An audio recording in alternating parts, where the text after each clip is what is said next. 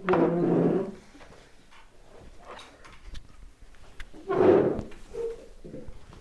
alaikum wa rahmatullahi wa barakatuhu. In German, there's an expression, man isst, was isst, which means, it's a pun, that in English it's translated, you are what you eat. But in German, isst, I-S-T, means are, and isst, ist, means eat. So you eat what you eat, you are what you are, you eat what you are what you eat. And we translate it into you are what you eat. So the point being that essentially that which you put into your being is what you become. Let's take that a few steps further. We are the entire amalgam of our cognition. We become what we think we are. Now, which makes it very, very important that you're aware of what you think you are. Because if you don't know what you think you are, if you don't know what you think, if you are not aware of your imaginations about yourself, you may be becoming something that you don't necessarily want to become.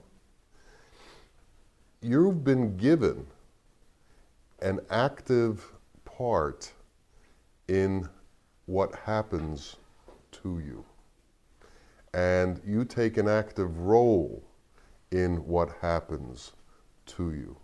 So depending on what you think you are has a lot to do with what you are. Now, do we really know what we think we are? Are we aware of the driving forces deep inside of us that create what we think we are? Now, the kalimah says, la ilāha, illallāhu. Nothing exists but God. The Hebrew version is Adoshem Elohenu Adoshem Echud. God is God, God is one. Essentially the same meaning. The second commandment is, you shall create no graven images. There shall be no idols. Now, let's understand what idols are. If God is all that exists, what are idols? Non-existence. So if you worship something other than God, what are you worshiping? Non-existence. Therefore, why did God tell you not to have idols? To save your soul from non-existence. Because you are creating your own non-existence. You're dooming your being. You shall have no graven images before me. What is the existence of images?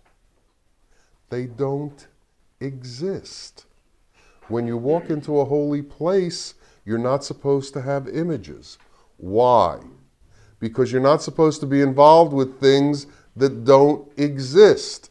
If images don't exist, if you're giving your attention to images, you're worshiping what doesn't exist, you're creating your own non-existence through the creation of idols. Therefore, you shall have no graven images. You shall have no imaginations. If your imagination begins to run amok, to run crazy, with all kinds of thoughts and ideas, what happens to you if you pay attention to them, if you associate with them, if you see yourself as them? You force non-existence on yourself. So we have this situation that we're in, and we're constantly in between the world of illusion and the world of reality. And we have to choose where we want to be. Do we want to be in illusion, or do we want to be in reality? And if we choose idols, we choose illusion. If we choose non-form, we're choosing reality. So we have to be very careful about the way we walk through the world and the things that we pick up as we walk through the world. The more that we pick up, the more that we hold sacred, the more that we treasure the things of the world, the more we put ourselves into the world of illusion, and the more we disappear from reality.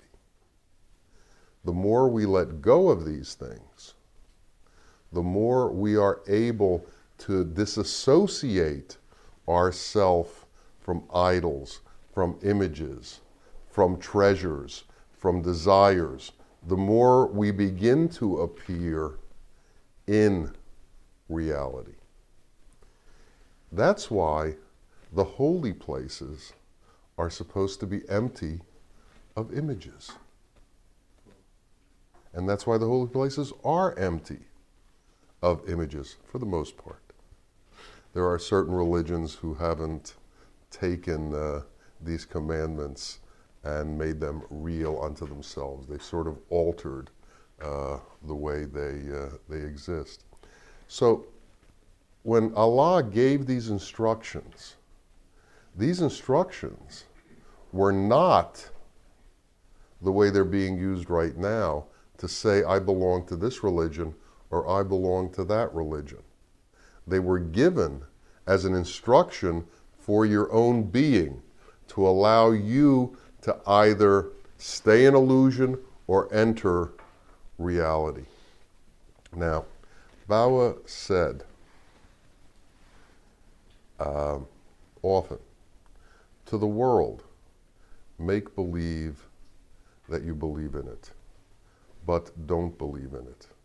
Believe in God. Since we function in the world, and in this temporary manifestation, we have duties and we have to get along. We have to give our obeisance externally to the world. We can't deny it publicly. We can't thumb our nose at it publicly. We have to pay it the respect that it's due, because it does support this temporary housing. It supports this body. It supports us as we travel through this phase. And we have to travel through this phase. So we have an indebtedness to the world for supporting us in this phase. And we always have to pay respect to that which we're indebted to. So, we don't let the world know we don't believe in it. But we don't believe in it. And we have to have a sanctuary that we go to where the truth exists for us.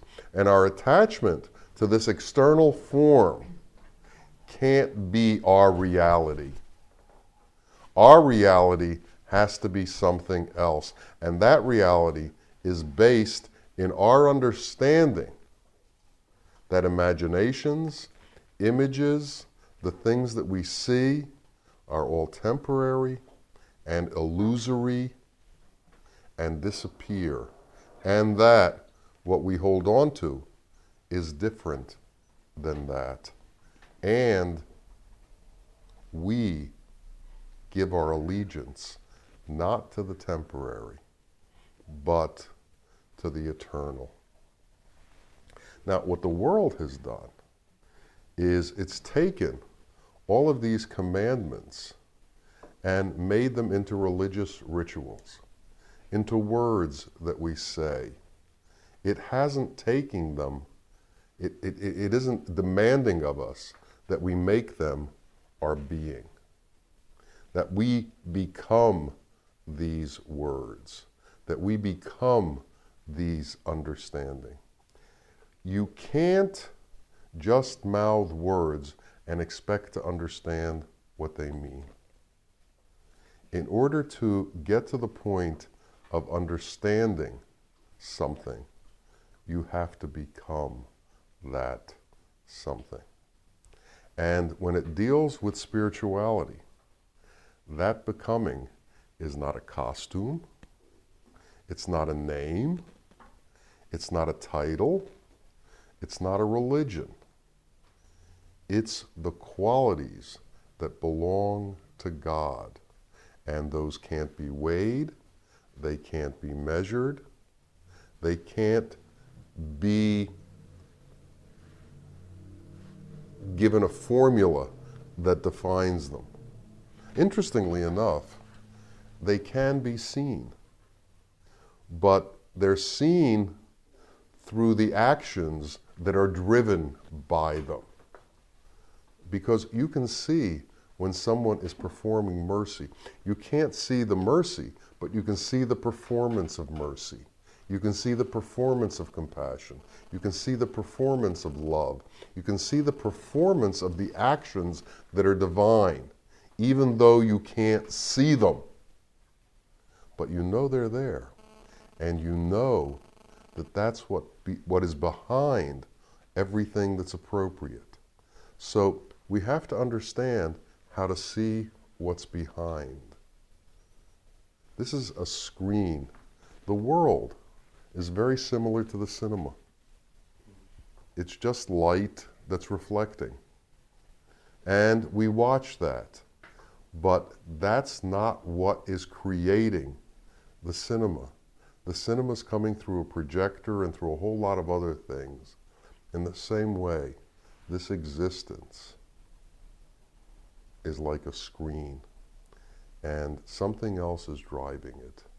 And we need to understand that driving force. We have to come in touch with that driving force. We have to become part of that driving force.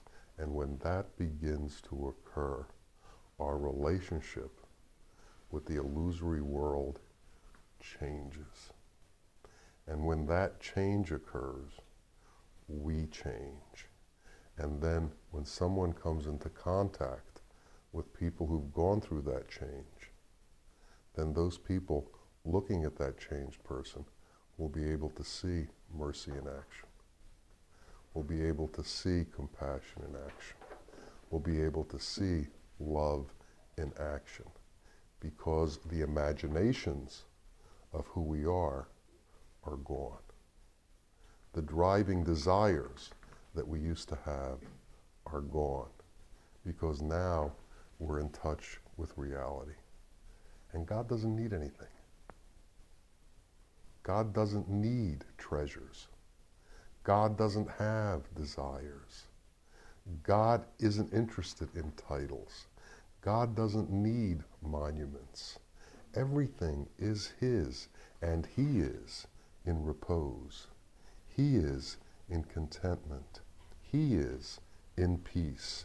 And when those changes come for us, we will be in peace. And as the world swirls around us, we'll continue to be in peace. We'll continue to be in repose. We'll continue to be at ease, because we are not subject to the ups and downs, the whims and caprices that are the world. We're not subject to the birth and death that is the world. We're not subject to the hurricanes and the tremors and the eruptions and the volcanoes that is the world. We're not subject to the wars and the conflagrations that are the world. We're not subject to the animosities and the hatreds and the caste systems and the bloodlusts that are the world. We are not subject to them because we don't carry them. We've dropped them somewhere. We've dropped them when we've decided to enter reality and leave illusion. You don't fight about things you don't care about. You don't fight about things you're not attached to. You don't get annoyed by things that have no meaning to you. It's if they were speaking a foreign language. And when people curse you in a foreign language, you have no idea what they're saying. The world needs to be like that for us, even though we understand the language. We have to lose the attachment to it. We have to lose the reaction to it. We have to stop worshiping idols. We have to stop becoming idols. So, become God or become idols. That's the choice. Become God or become idols. And God says, have no idols. Why? Because He's all that exists. So become real in Him or disappear in illusion. It's like when the screen has a picture and the picture begins to fade. That's where we are. We're either going to fade or we're going to enter into reality. This is the choice that's been placed before us, and we have to understand it in that way. This is the path to enlightenment, to entering the light. The light doesn't carry weight. The light isn't going to pick anything up. The light doesn't take anything with it. The light isn't heavy. It's light. We need to become light. And you can't be light with burdens. So the burdens have to be dropped. And how do you drop the burdens? By giving them all away. By allowing God to take all of them. And He's ready to take them because He can handle them. You can't. We can't. But He can. So as we give them up, we become lightened. And we begin to enter the light. And enlightenment comes. So may that path be open to us in a clear way. Maybe we become aware of it so that we see reality. We don't just talk about reality, because talk doesn't mean anything. These things can't be described in words anyway. They can only be described if you feel them through the senses that are greater than the senses that we know, through the senses inside our senses, through the eyes behind the eyes, inside the eyes, through the ears inside the ears. You need to go to another level of understanding. And when you get to that level, these things become real and you become in touch with them. May that become our way. And may the gift of that kind of understanding be given to each of us so that reality becomes our home. Amen. Amen. Ya Rabbil Alamin.